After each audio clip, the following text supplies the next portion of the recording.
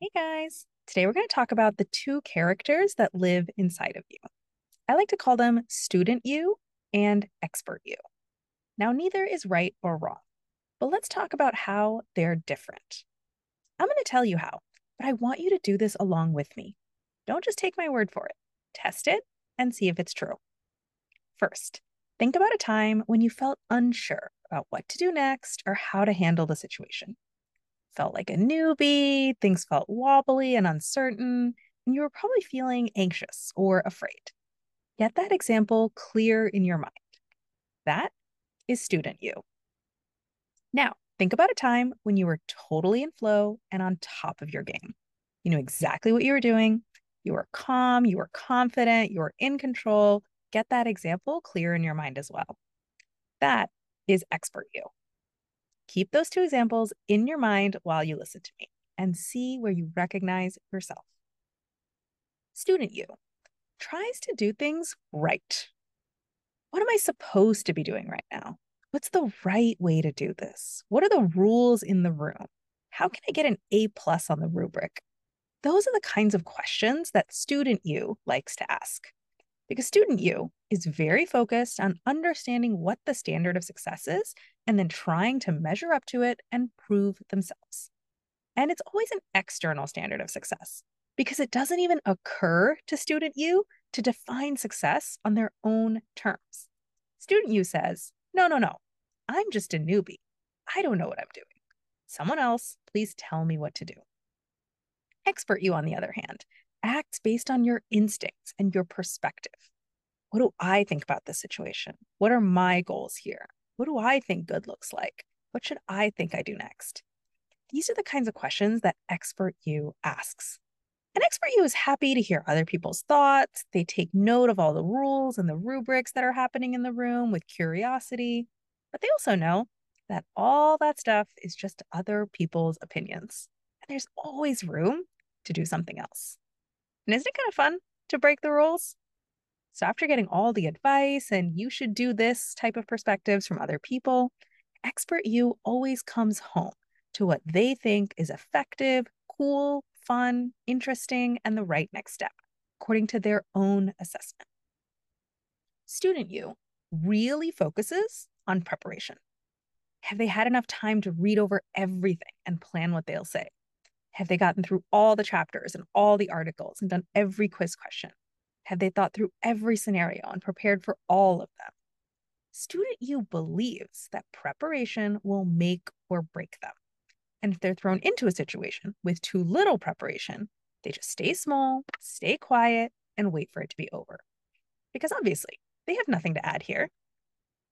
Expert you focuses on reacting live in the moment. It's not that expert you doesn't prepare, it's that they know that the magic isn't in the preparation.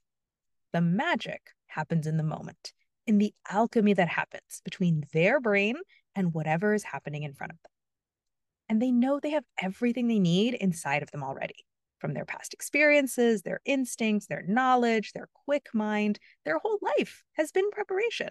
So all they really need to do is pay attention to what's happening, run everything through their instincts and their discernment, and they'll know the right thing to say at the right moment. Because expert you spins gold from whatever is happening in front of them. Their value isn't in their preparation. Their value is in their presence. Student you, very concerned about standing out, looking weird, or making a bad impression. Student you's first question is, what is everyone else doing?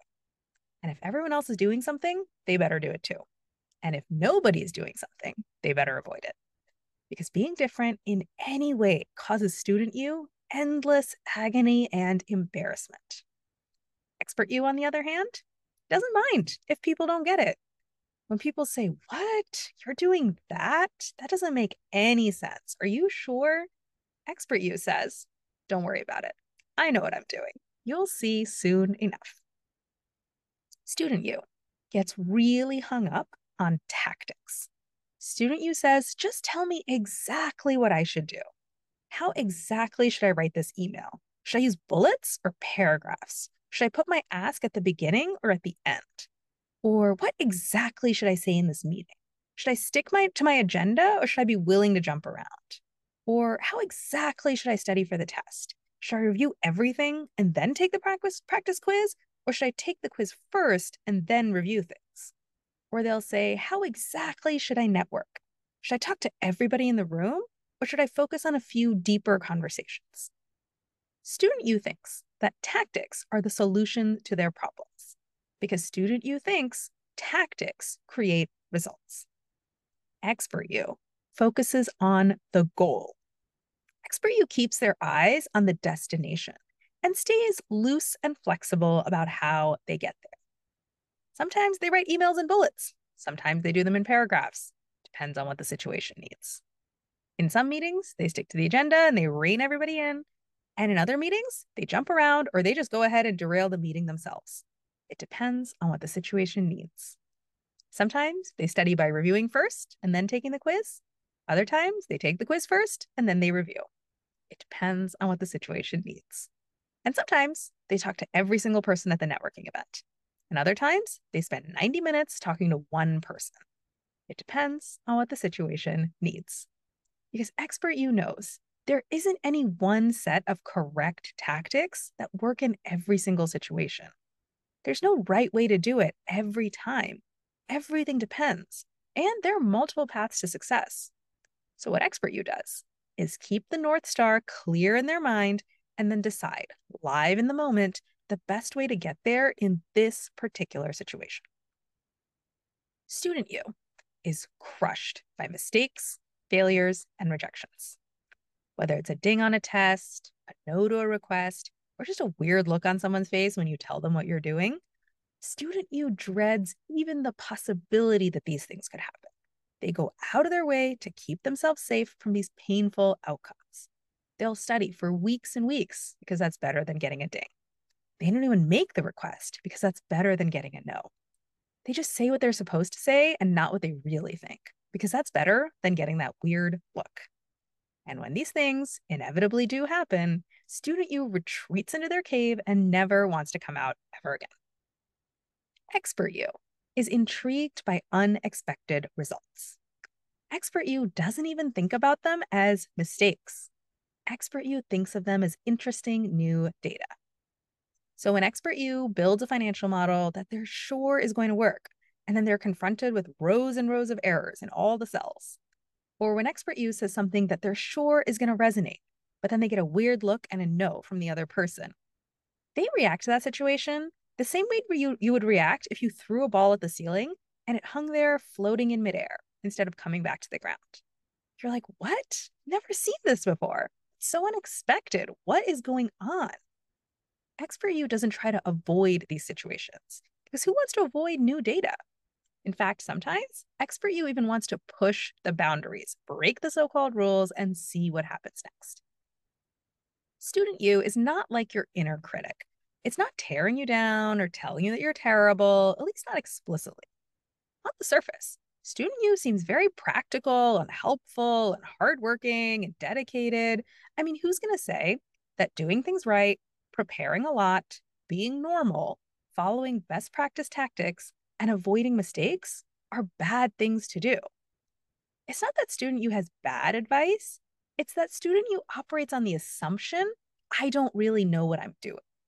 And Student U totally forgets about your knowledge, your expertise, your unique way of doing things, and the alchemical, unplannable power of your brain live in the moment when you give your full presence to whatever is happening in front of you and deeply, boundlessly trust yourself. Expert U operates on a different premise. Expert U says, I know what I'm doing. And from that premise, Expert U says, it's not that I'm going to do things wrong, show up unprepared, be weird, ignore best practices, and deliberately make mistakes. It's that I'm going to do things my way, prioritize live presence over rigid preparation, be myself, stay flexible on the tactics, and be willing to break things so I can learn from them. Student U loses out on all the best parts of you. Expert U is built on all the best parts of you. And guys, if I could flip a switch in your brain that made Expert You take over for the rest of your life, I would do it. But I just have not found that switch yet. So here's what I want you to do instead. First, get really good at recognizing when student you has taken over. Go back to your examples of when you were in 100% student you and when you were 100% expert you. How does student you think? How do they look out at the world? How do they feel in your body? What kinds of questions do they ask? What do they want to do?